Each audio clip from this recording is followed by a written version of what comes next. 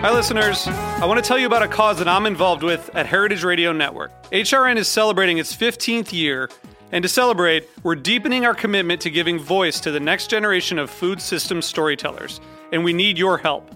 Our internship and fellowship programs help activate new possibilities for underrepresented and underestimated young people through experiential journalism, audio engineering, and production training. Through these unique programs, HRN helps food equity stewards build essential workforce readiness skills that expand their potential and foster economic mobility. Please consider supporting these critical programs. And with a minimum donation, you can be entered to win a dinner for two at an amazing restaurant in one of 8 cities and tickets to a concert at a great venue in one of those cities. We have incredible partners across the country who have donated, as they also share our passion for helping to educate the next generation of food systems storytellers. Check out heritageradionetwork.org/15 to donate and enter to win today. That's heritageradionetwork.org/15 to donate and enter to win today. And make sure you donate before March 31st. Thank you.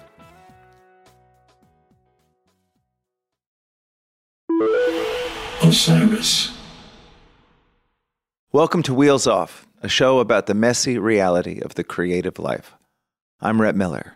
That's when it got wheels off. We started up and we ain't gonna stop. Oh, I said I like it or not. That's when it got wheels off. John Ross Bowie is an actor, he's a screenwriter, he's a comedian, he's an improv artist, he is an author, he's a dad, he is a podcast host. He does a lot of stuff, and I'm sure the list goes on from there because he's a bit of an overachiever. He and I know each other because of Thrilling Adventure Hour. I think we've crossed paths a lot over the years. We've done a lot of shows together, and it's always a blast.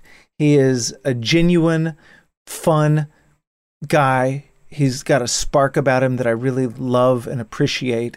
When I had the idea to do these conversations that became the podcast that is Wheels Off, it was about the kind of conversation that I've had with John over the years in backstages and green rooms and cafes. You know, it's this conversation about life. What are we doing? How do we do it? How do we do art? Why do we do art? This stuff is all so weird. Oh, it's so tricky. So to get to have that conversation with John for you guys was a real treat. And I learned things about him during the course of the conversation that I didn't know before. And I'm just so glad that you get to peek inside of his mind. And I think you're really going to appreciate the insights that you'll find there. So please welcome to Wheels Off, the great John Ross Bowie.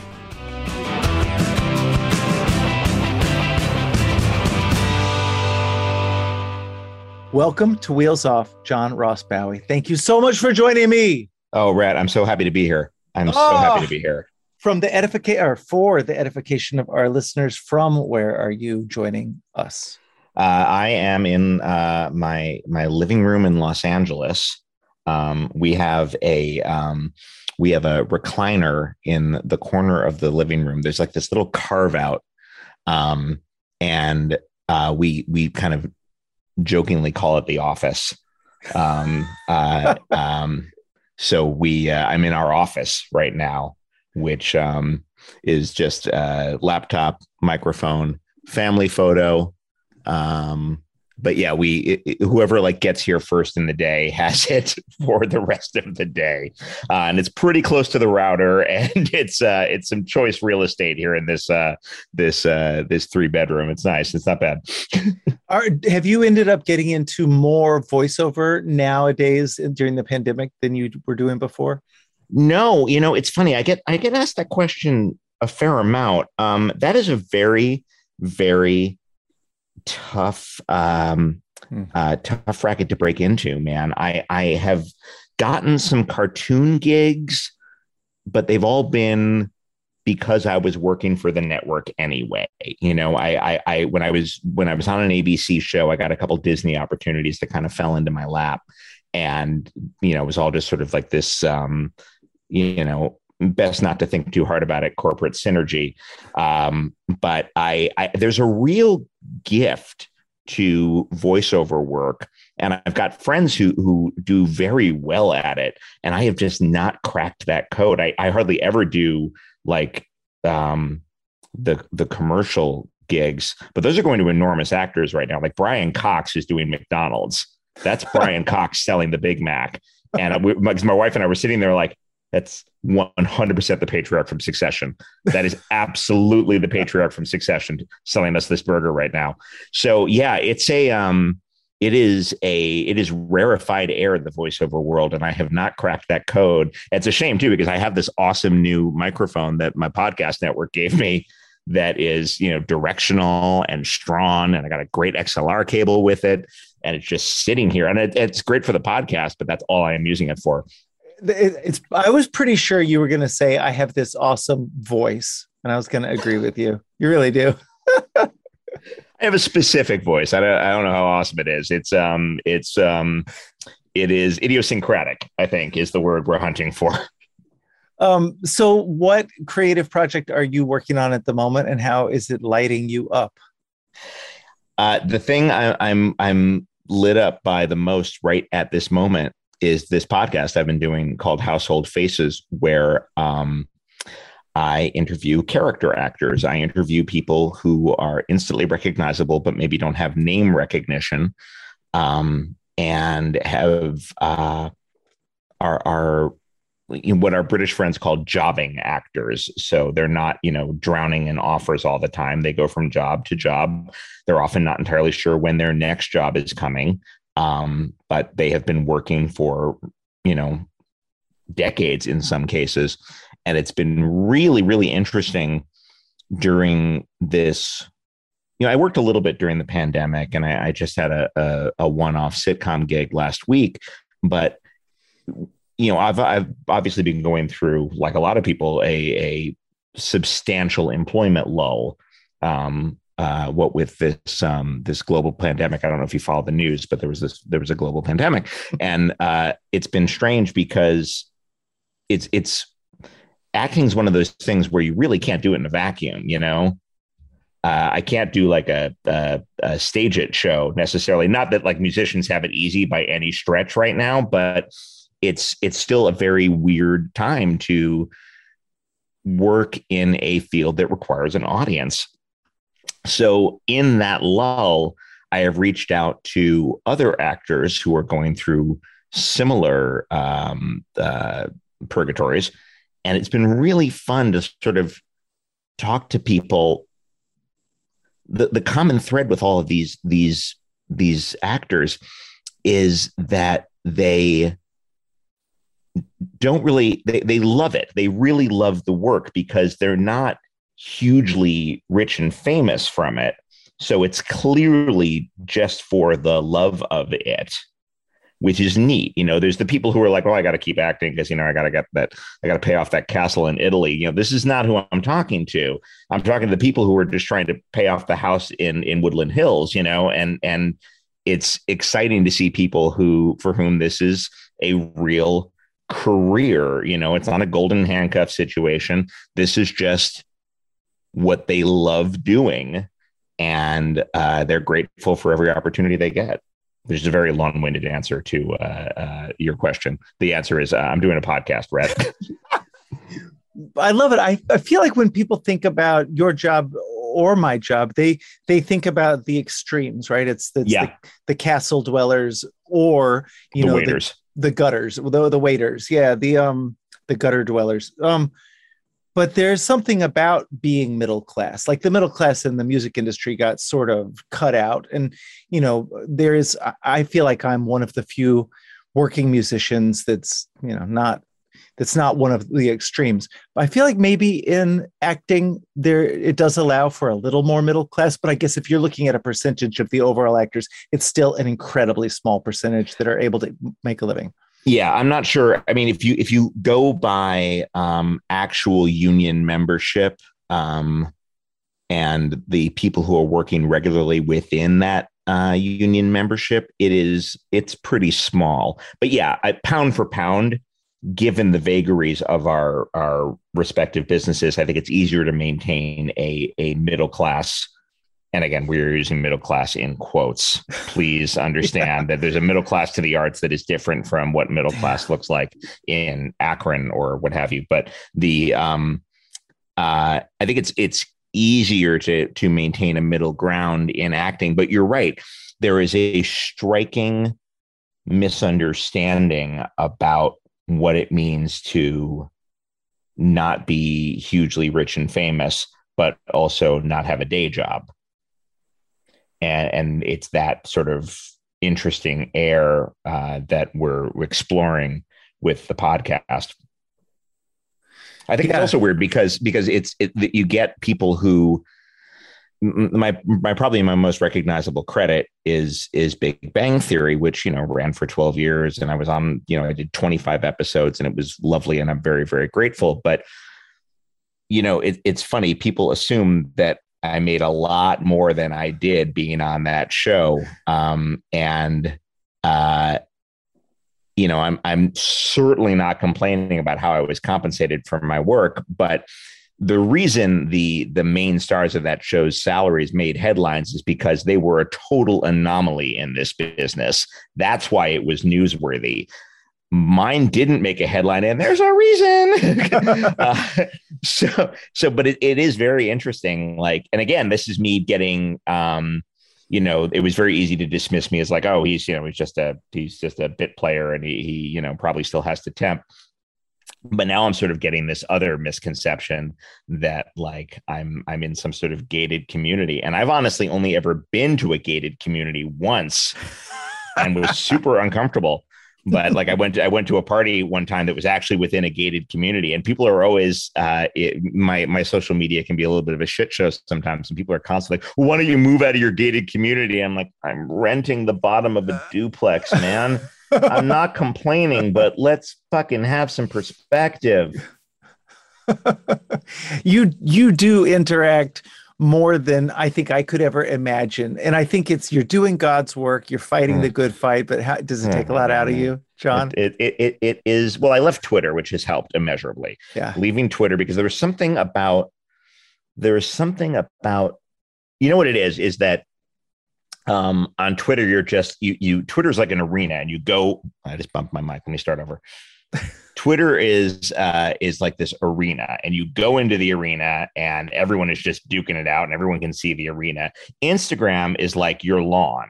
And if someone comes onto your lawn and comments and puts something in there that is genuinely harmful, you can delete their post. You can delete their comment rather, and you can't delete somebody else's comment on Twitter. So for that very simple reason, I have left Twitter and am focusing my stuff on Instagram, and I'm trying to keep things civil.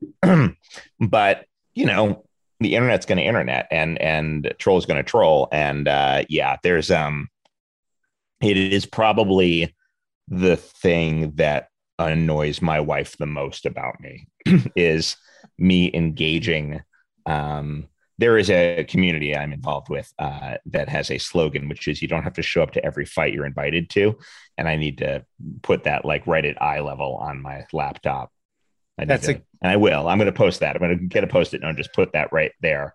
And because, I don't, nobody wants to go to their grave going, boy, I sure did show that troll what for, So I know you came to where you're at now a roundabout way. Like you've done a lot of different stuff, and I admire that, and I feel like you continue to flex your muscles in different directions. I don't know if that metaphor works, but I wonder for you. Fascinating image, though. I know. I wonder for you, when you were starting out, did you know that you wanted to act specifically? Did you know you wanted to live a life in the arts? Generally, was there like an epiphany moment? How did it start for you? That's a really good question. And the answer is yes, but I kept it to myself. I, as a very young child, wanted to be an actor. While I was watching TV and was like, oh, that looks amazing. Can we go visit Rhoda?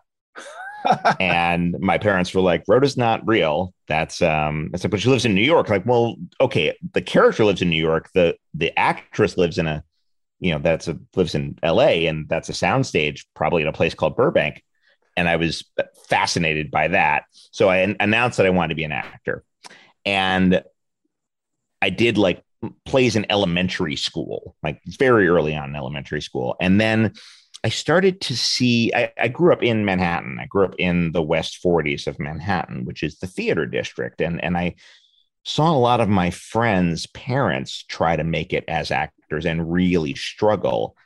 And there was just a lot of uncertainty, and there was a lot of literal tears. And then somewhere around 12, I developed this very profound fear of public speaking.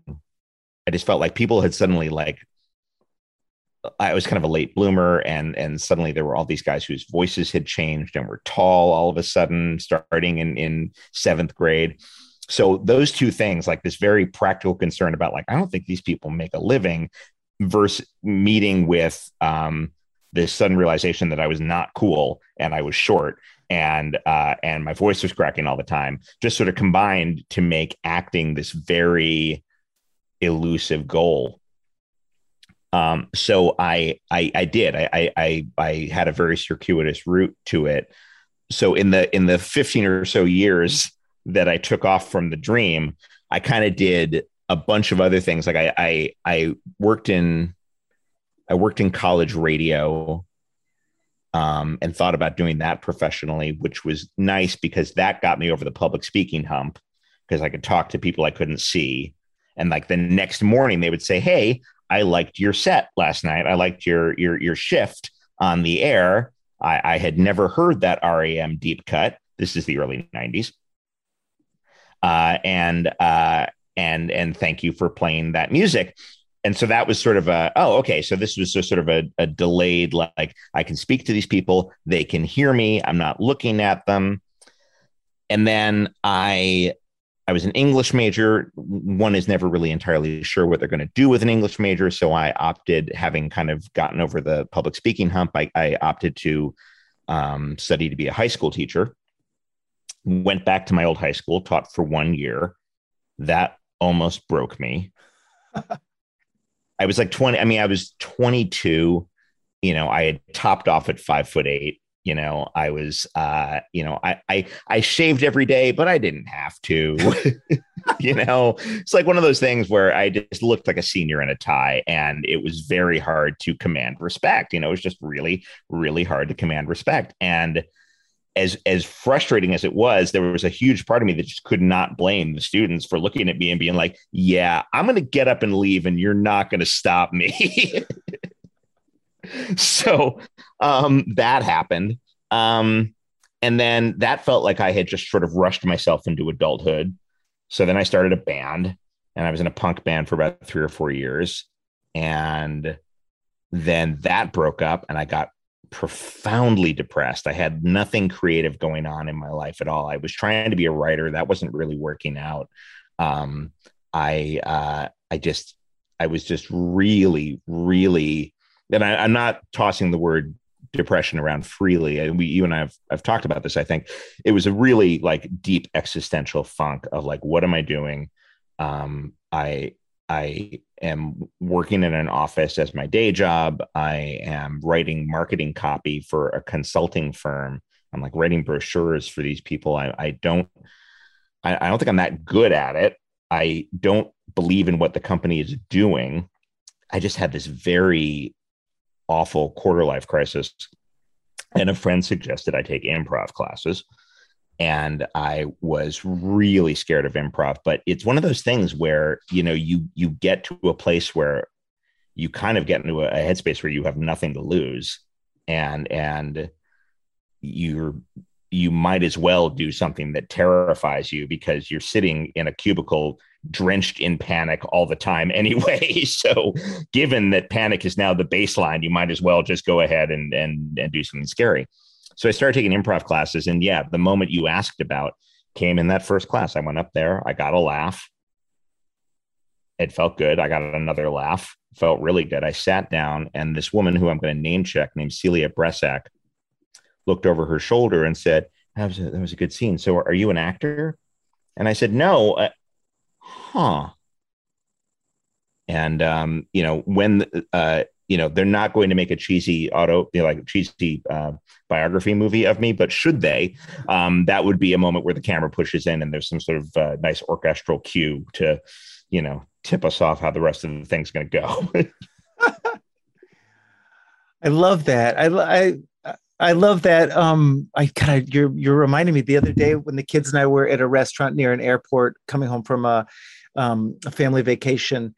They were asking about acting and actors and friends of mine that act and what it's like. And I said, well, my favorite actors and some of my my best friends that act really started in improv. So they were asking me a lot about improv, about which I know very little, just from, a bunch of, the Thrilling Adventure folks and different friends of mine. And we started at the table at this restaurant doing improv, the kids and I. There are three of us. And so I'd say to the one who wasn't going to be doing it, okay, name an occupation and a location. And then the others, we would just start doing it. And it was one of the most fun lunches I've ever had in my life.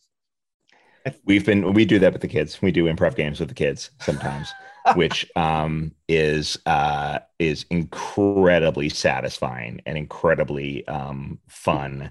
And it kind of gives them this tailwind. It just gives them like, my God, look at what I'm capable of. Yeah. Look at what is lying dormant inside me. It was a real game changer for me. It was and it makes you, if you do it properly, it makes you even more adept with scripted material, because you're already used to listening. You're already used to paying extra attention. So even when what the person is going to say to you, because it's all scripted, you're still hopefully able to lock in and notice the different ways they say it in each take and sort of dimensionalize each version of the scene you end up doing. It's an invaluable tool. So you've alluded to some internal struggles, and I wonder, what have you figured out over the years? Come on. No, I mean, I think you're doing pretty great. Like you're living an examined life, right? Which is the life worth living. Right. Okay. Fair enough. But I wonder, like, what tricks have you figured out? What have you pushed through those internally generated obstacles? I don't mean to be flippant. Yes, I obviously have. I'm here to tell the tale. I'm at I'm at a not advanced age, but I recently hit a milestone, and I've got two pretty healthy kids that I support. One of the big things I've learned, and this can't be said enough, is that depression is temporary. Like, you can only go through a really gnarly depression for the first time once. And that first time you go through a really gnarly depression, it's terrifying and awful. And it feels like the world is giving way underneath you. But you will likely get through it. And once you get through it, when it returns, you are able to go, okay, I've been here before. It's not fun, but it will pass. And that's something I really wish someone had told me when I first had my breakdown, which I'm pretty comfortable calling a breakdown. I think if you sob in your cubicle at work, we call that a breakdown, right? I don't think we're overusing the term. I think that's a legitimate breakdown. Well, I really wish someone had told me that this was temporary. You're not always going to feel like this. The other thing that has helped, particularly during these past 16 months of awful, has been just a real focus on the connection between mind and body, and just exercising. I know it sounds so kind of tropey and LA, but you just gotta get out there and move your body, and it's really hard. And it's if you wake up in a shitty mood, like, the last thing you want to do is get up and move your body, but it can feel like you are lifting sandbags up a ladder sometimes, just going out for a walk. But if you can get that one sandbag up, the others will be easier, and it will build from there. What else? I quit drinking about 10 years ago. That was really good for me. I was not a crazy rock bottom alcoholic by any stretch, but I was definitely drinking more than I thought was appropriate for a father of two. And it, when I stopped, I had to start looking at like the anxiety and fear that was making me drink in the first place. And so I'm able to work on that too. So, just, there's just a bunch of things. You know what's really helped, actually? You know what's really helping lately? And I say this to you because you're looking at me from in front of a wall of guitars. So I'm reading this book, right? Hear me out. I'm about to get so fucking LA on you. I'm reading the new Oprah book. Stay with me, Rhett. And she wrote it with a doctor named Dr. Bruce Perry, I want to say, and the title is What Happened to You? Hang on, please stay with me. And it's about dealing with childhood trauma. And we're using trauma as a very large umbrella. There's obviously the kind of trauma that Oprah went through, which was sexual assault and horrible things like that. But there's also stuff like, having a drunk dad or getting mugged when you were very, very young because you were living in, New York in the 70s and 80s, all those sort of lowercase t traumas that come your way. And one of the things that keeps coming up and that we are losing as a culture is the idea of singing together in rhythm and the curative powers of music. So I've been just playing a lot more guitar over the pandemic, and I've been writing songs again, and it's been and I don't even think they're necessarily for public consumption, but they have been so curative. And not everyone has that opportunity, and there's people who are genuinely tone deaf, but I bet there's more people who can do it than realize they can. And not to give away a trade secret, but not to encroach upon your gifts. But, find your songwriting, find your noodling around on acoustic guitar. I printed out these charts that basically are just blues tablature charts. So I can like put a backing riff in A on my phone and then sit down and noodle over that for 10 minutes. And I feel like $1 million afterwards. Wow. I get up and and I sound like, 2-year-old buddy guy. I sound terrible, but I'm not hitting wrong notes too often. And I'm just really enjoying myself doing it. And music has been incredibly palliative in the past year and a half. God, I love that. That's something I truly believe. Haven't you found that? I mean, in operating as you have, and you've got a solo career, yes, but you're used to being in a band, and there's nothing like being in a band, and that is a kinship that is hard to explain to others. But the shows you've been doing must be just such a godsend right now. Yeah, and it's way beyond, just the being able to replace lost income. But it's like it's a purpose. It's a tendril that reaches, through bounces off a satellite and hits another person, and then we're connected. It's beautiful. It helps a lot. Yeah, and I love that you've been that you take requests. and you're surprising covers. I didn't see the show, but I went on to I go on to Setlist FM sometimes just to check up on see what people are doing. And you did a Cramps cover the other night. That's from high school. I've been covering TV sets since I was in high school. Oh wow, yeah, that's so great. Well, I love that. Like, I'm a Cramps fan. I love the Cramps, and and I saw them on the Date with Elvis tour, and they are. I'm just getting a little more rootsy in my taste too as I get older. Like I'm absolutely, you listen to me playing, trying to play blues guitar and listening to more like folk and country and stuff. So I love the fact that you're bringing the Cramps into your oeuvre. I mean, I guess it's not a huge gulf between the two of you, but it's still a really fun thing that you're doing. That's awesome. It's funny. The old 97s in our earliest days we played multiple Cramps songs in our sets when we didn't have enough originals. Oh, really? In fact, the gold tooth I have in my lower teeth is because we were doing new kind of kick, some new kind of kick. And during an encore, and I was drunk, and I stuck the microphone in my mouth, of course, because when you're doing Lux Interior, yeah, sure. And when I pulled it out, the tooth came with it, and blood, and the tooth on the floor, and it was pretty great. That's glorious. It was pretty great. That's quite the war wound. Okay, so in a moment, I'm going to ask you to sort of distill all of this wisdom you've been sharing. But before then, we're going to have to take a quick break and hear from our sponsors. And we're back.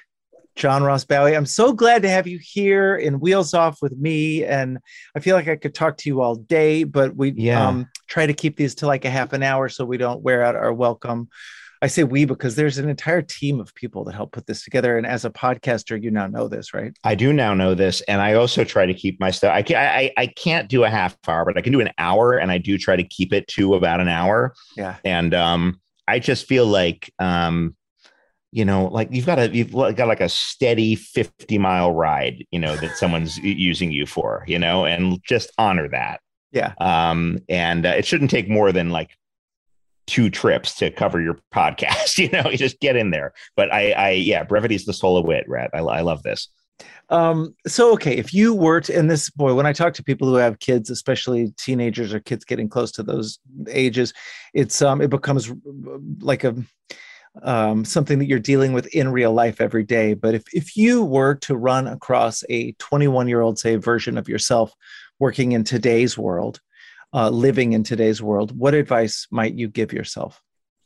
A 21-year-old version of myself living in today's world. Okay.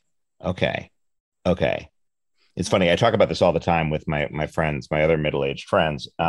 The thing I would advise a 20-year-old version of me to do if they were living in 2021 is stay the fuck off social media, because you have a big mouth and you drink. So shush. Shusha. Shush. Stay off of that. Not everyone needs to know your thoughts. That would be the primary thing. And I think if you nip that in the bud, a lot of your other problems can go away. But it's funny. Like I don't look back at, I have friends who ask if they are worried, if I'm ever concerned that I started to a little later, because I was 28. I was 28 when I started booking commercials, which is, by no means old, but it's a little bit of a late start for acting. There's a lot of people who start when they're teenagers. There's a lot of people who start right after they get their BFA or whatever at 22. And there's people like, do you ever wish you got a kind of an earlier start? And I have blown it. I'd have absolutely blown it. I know it. If I'd started earlier, I needed to spend a year teaching high school. I definitely needed to spend a few years in a band. I don't have, could I have been kinder to some people along the way? Yeah, absolutely. I regret that. But in terms of the decisions I made within my own life, the 21-year-old John, should steer clear of the booze, but for the most part, keep on keeping on, man. It's going to work out. I feel like people get, I don't know. You're right. You're asking me to distill something that's very hard to distill. It's like a big chunky stew, and you're trying to me to boil it down to its essence. And I'm having trouble doing that. And it's a worthwhile question, right? Don't get me wrong, but I just feel like I could have spent a lot less time worrying and a lot less time being scared of the future. And I still could, no question. But especially in my early 20s, it has all worked out the way it was supposed to. And I'm really grateful for that. It's funny how often that, I guess I'm 70 episodes into doing these conversations, recording them at least. I had them pre-podcast for years. It's funny how often what it comes down to is just wanting to love that kid, right? And say, yeah, it's going to be okay. Like when we're young, it seems everything seems so important and so terrifying. Yeah, it really is. But I would love to just tell the 21-year-old that he's going to keep his hair. And he's because I was up in the air for a little while because I had a bald grandfather on my mom's side, and I was like, I don't know, man, I don't know, and I have a weird bumpy skull. I don't think it would be a good look on me. I don't have that like Vin Diesel like smooth thing going on. It would have been, but you're gonna keep your hair. You're gonna find love. You're gonna have beautiful, healthy kids, and you're gonna have the sort of career that you yourself liked watching when you were a kid. You're not going to be hugely famous, but you'll be recognizable, and you'll be known for doing, you'll be known as a reliable workhorse of an actor, and you'll be surprised how much awesome stuff is coming your way. And yeah, then he'd get a hug. Oh, I love that. John, thank you so much for being on Wheels Off and letting us peek inside that funny, interesting, hilarious, complicated brain of yours. Oh, that's very generous of you, Rhett. Thank you. I love the show. Thank you very much for having me on. Too. Thanks so much, and I can't wait to listen to your podcast. It's going to be. I wish I was a working character actor and I could be on it. I think you dig it, though. It's honestly, I know you'll dig it because you are enough of a fan, I think, to appreciate the stuff that gets talked about on it. I think you'll enjoy it. All right. Take care, John Bowie. Thank you so much. Mwah.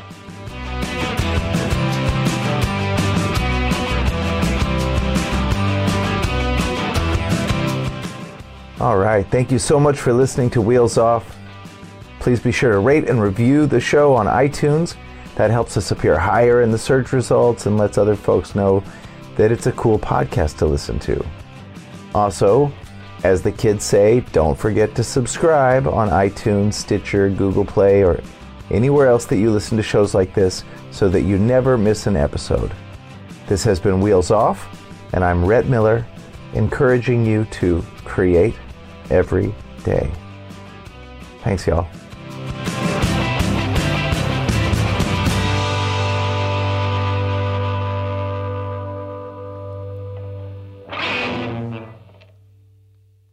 Osiris.